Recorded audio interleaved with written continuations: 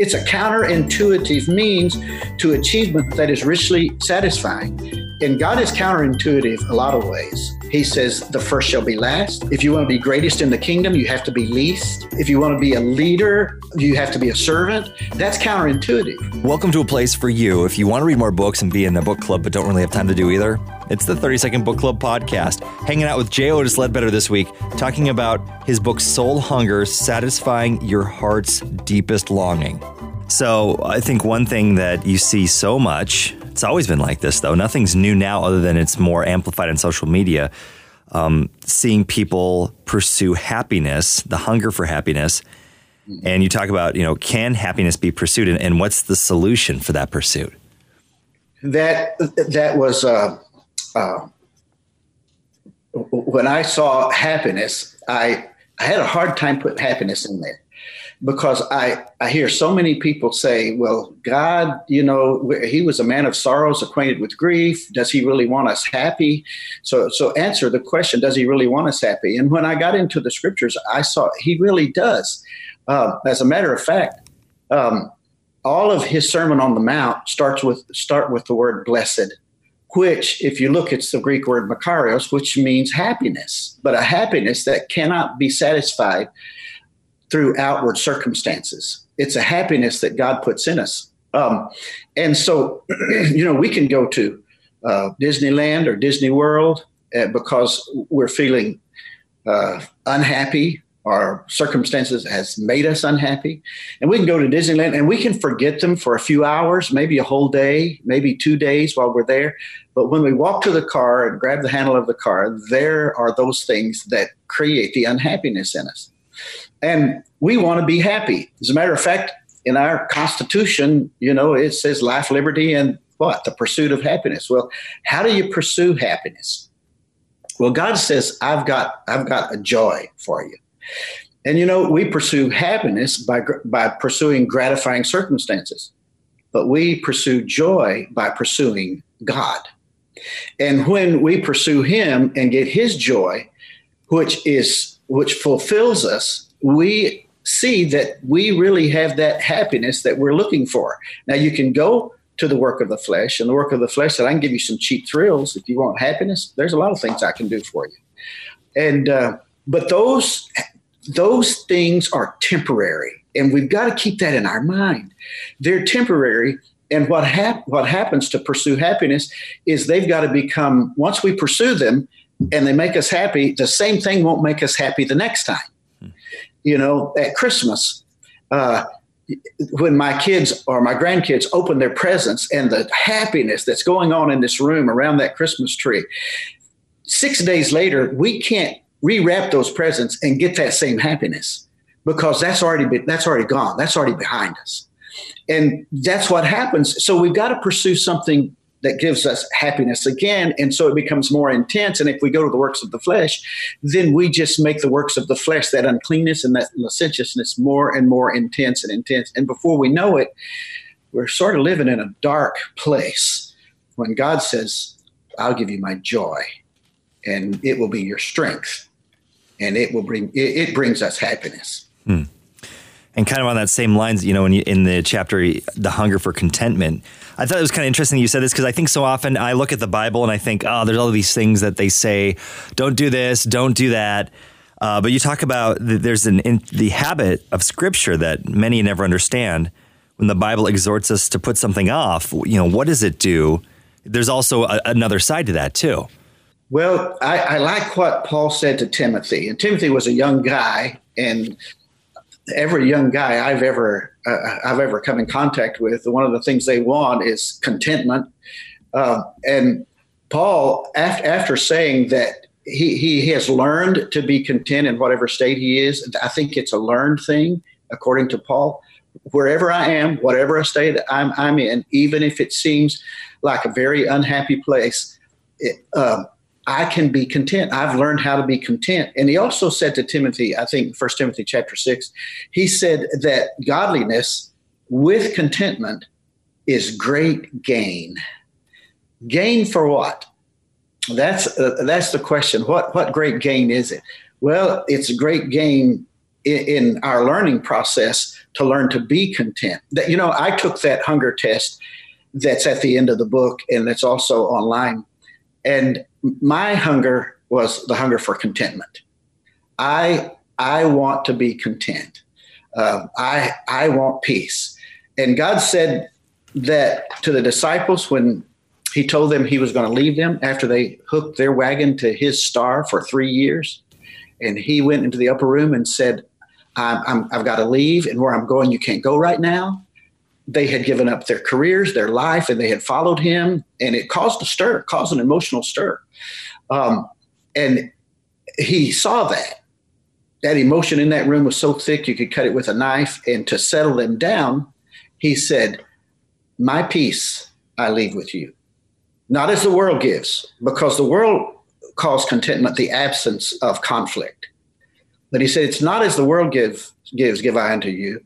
So let not your heart be troubled, neither let it be afraid. So what God wants for us to bring us that contentment, he wants us to be peaceful. He wants us to be untroubled, and he wants us to be unafraid. And he says that if you labor and you are heavy laden, you come to me and I'll give you rest. And we see contentment and rest as side by side. Beautiful things that he gives to us. Something that I was really happy that you talked about, because it's so in the news all the time now, is the hunger for justice. And you talk about the different names: criminal, environmental, restorative.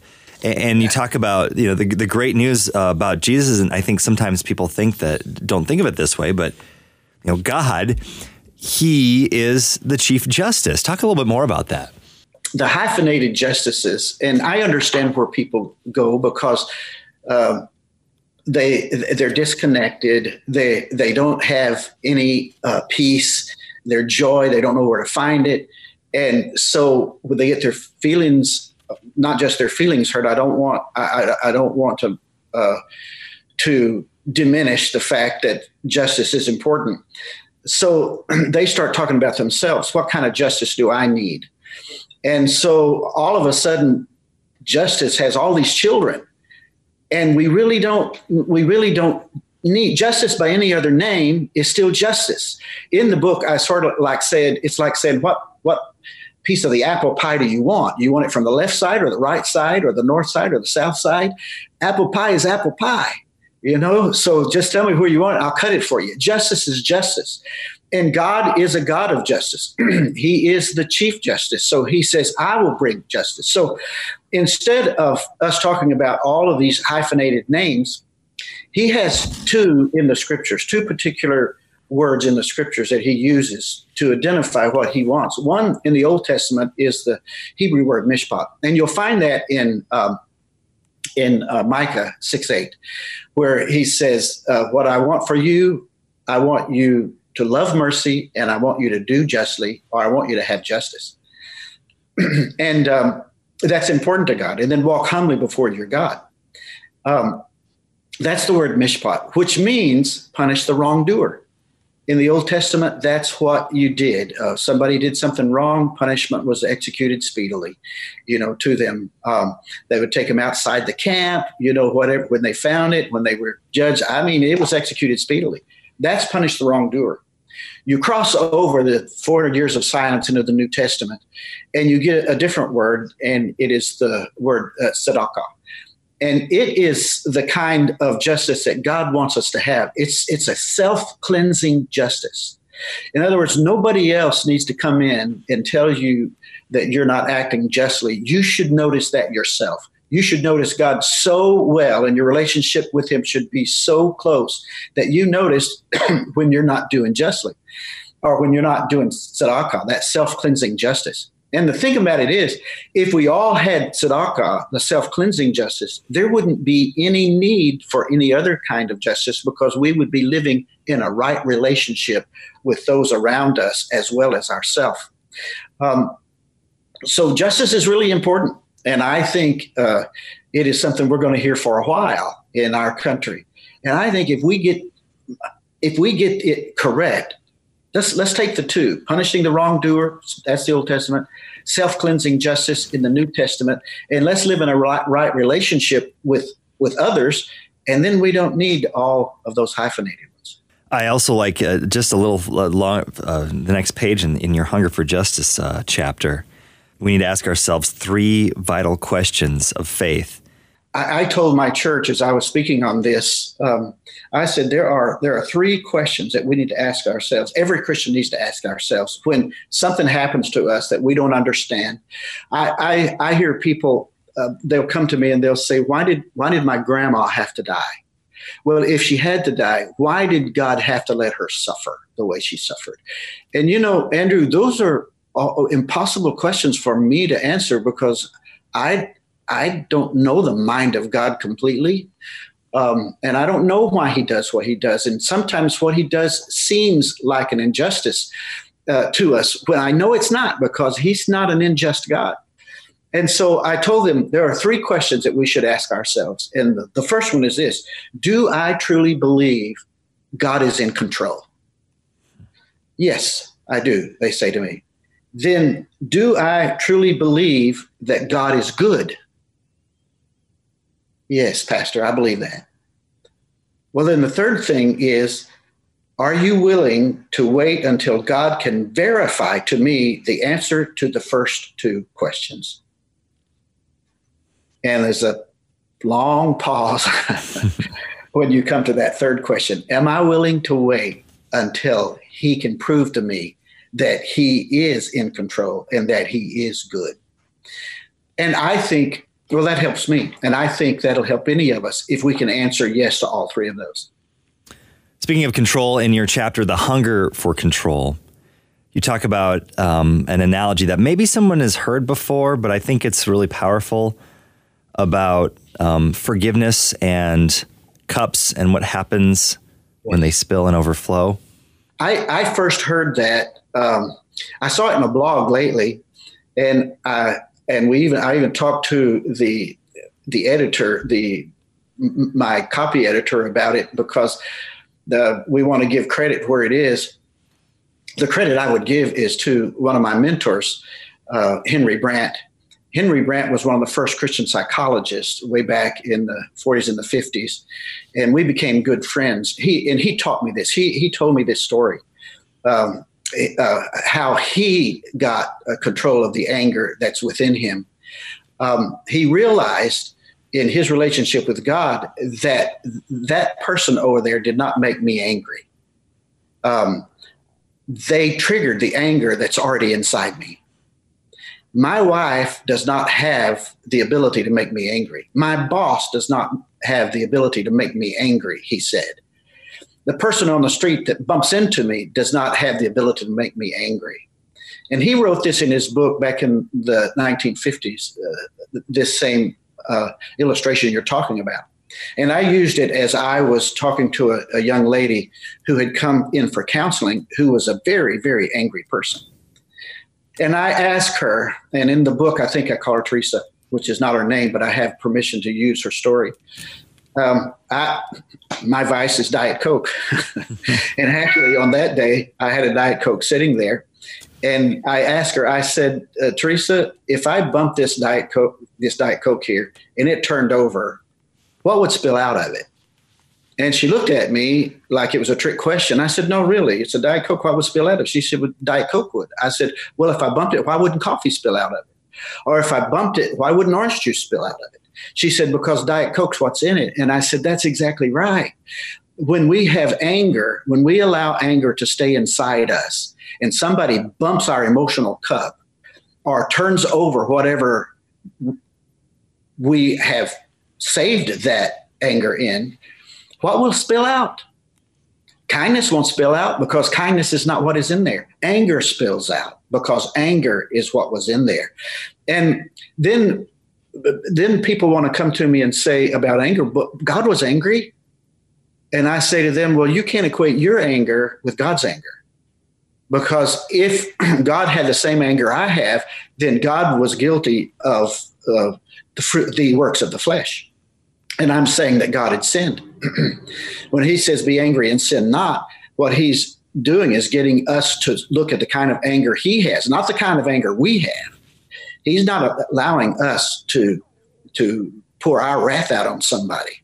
And anger, it's interesting. Anger in the works of the flesh is the only work of the flesh that gets management classes. We say, if you're angry, go to management class. God says, he says to us, it's not managing anger. I want you to put it away. He says that in Ephesians 4:31. You put anger away from you. You put all evil speaking, you put wrath away from you, you put clamor away from you, you put bitterness away from you, you put that away. And he said, be ye kind one to another. And if you notice on where anger is on the issue of control, that's the hunger we're trying to feed. Teresa said to me, Pastor, when I get angry, I can handle any situation. I can control any situation when I get angry enough. But God says kindness. And he says that in that Ephesians 4:31. So they say to me, well, how do I put away anger? If I'm not supposed to manage it, how do I put it away? And I say to them, you know what?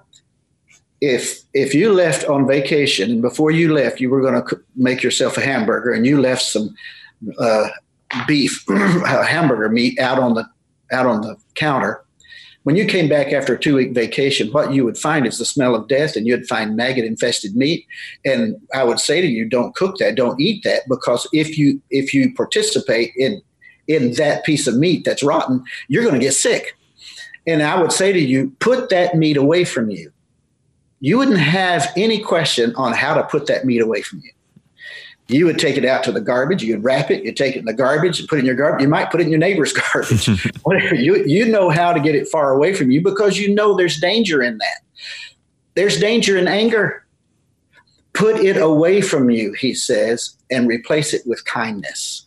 And that's a difficult task, but it's one that we ought to be attempting at every turn in our life. Talking with J. Otis Ledbetter, Soul Hunger, great book, just talking about the different hungers that you have and how to dig deeper with it. God's given us hunger for a reason, but it's just about finding the right way to go about it. And I think this one can be so difficult, Otis. Towards the end of the book, you talk about the hunger for achievement. Yeah. And we all have that hunger, but there's a right way and a wrong way to go about things. And you talk about the priority of how. Yeah, it really is. We all want to achieve. And because we want to achieve, God gave us some scriptures, particularly. He said, whatever your hand finds to do it with all your might. And in other words, if you're going to achieve. Don't be half-hearted. That hunger you have for achievement, he put it there. So when you know that's God's will and when you know that's the direction you should go and when you've measured everything, go that direction. And we think achievement, that the fruit of the Spirit that corresponds with achievement is gentleness. I doubt that any of us, Andrew, have ever read a book on leadership that goes from the angle of achievement, of gentleness. It is, leadership. You've got to take control. You've got, all these things. I think somebody ought to write a book on leading through gentleness, because you see, gentleness is not an imperative for Christians to underachieve. We think if I'm gentle, then it won't get done.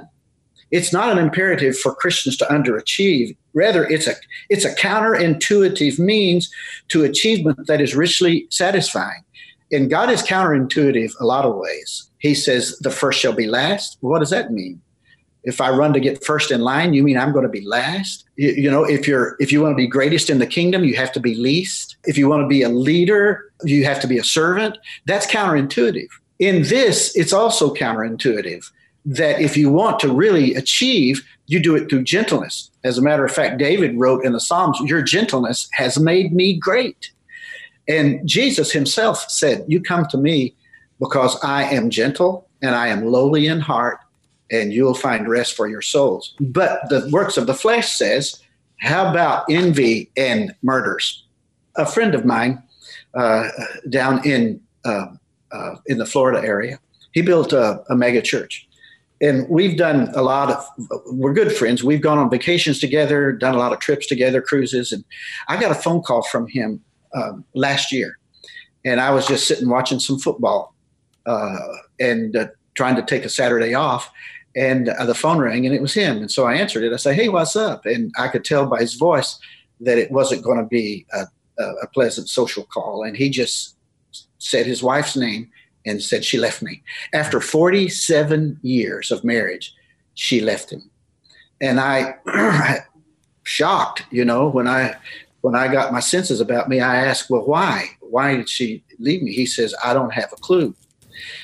While I was talking to him, my call waiting rang on my cell phone. And I saw her name. It was his wife calling me at the same time he was calling me. And so I went ahead with my conversation with Barry. That's his name in the book. And when I hung up with him, I called her. And she told me this. She said, I've lived with an angry man all of my life, and I'm not going to live with an angry man anymore.